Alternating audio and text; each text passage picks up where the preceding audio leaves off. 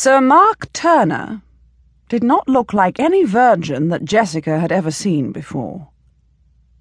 Perhaps, she mused, it was because he was surrounded by women.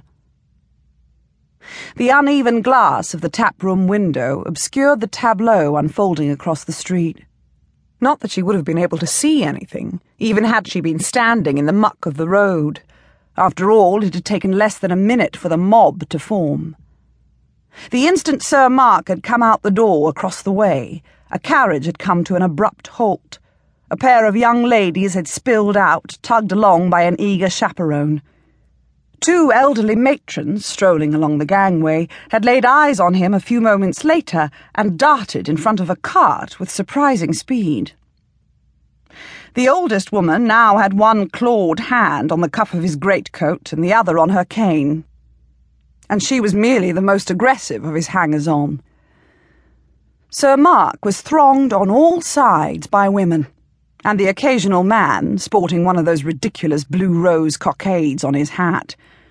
Jessica could see nothing of him through the crowd, but the grey of his coat and a glint of golden hair. Still, she could imagine him flashing that famous smile reproduced in woodcuts in all the newspapers, a confident, winning grin, as if he were aware that he was the most sought-after bachelor in London. Jessica had no desire to join the throng around Sir Mark.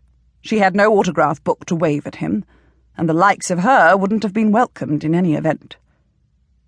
Sir Mark handled the crowd well.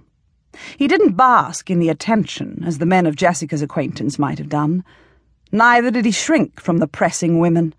Instead, he ordered them about with an air of gentle command, signing the little books with a pencil he produced from a pocket, shaking hands, all the while making his way inexorably toward the street corner, where a carriage stood.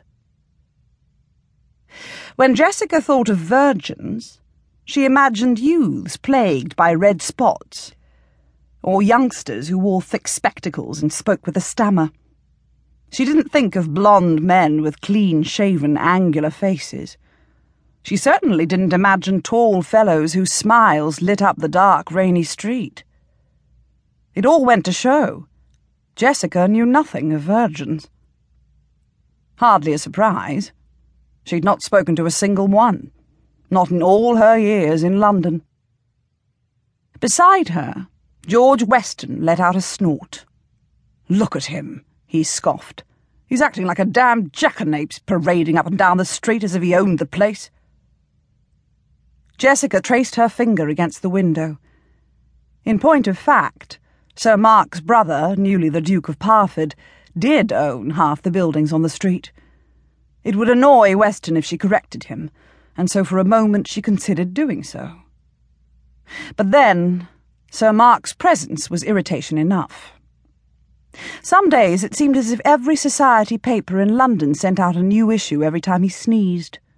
Not much of an exaggeration. How many times had she passed postboys waving scandal sheets, headlines a half-page high, declaring, "Sir Mark, threatened by illness"?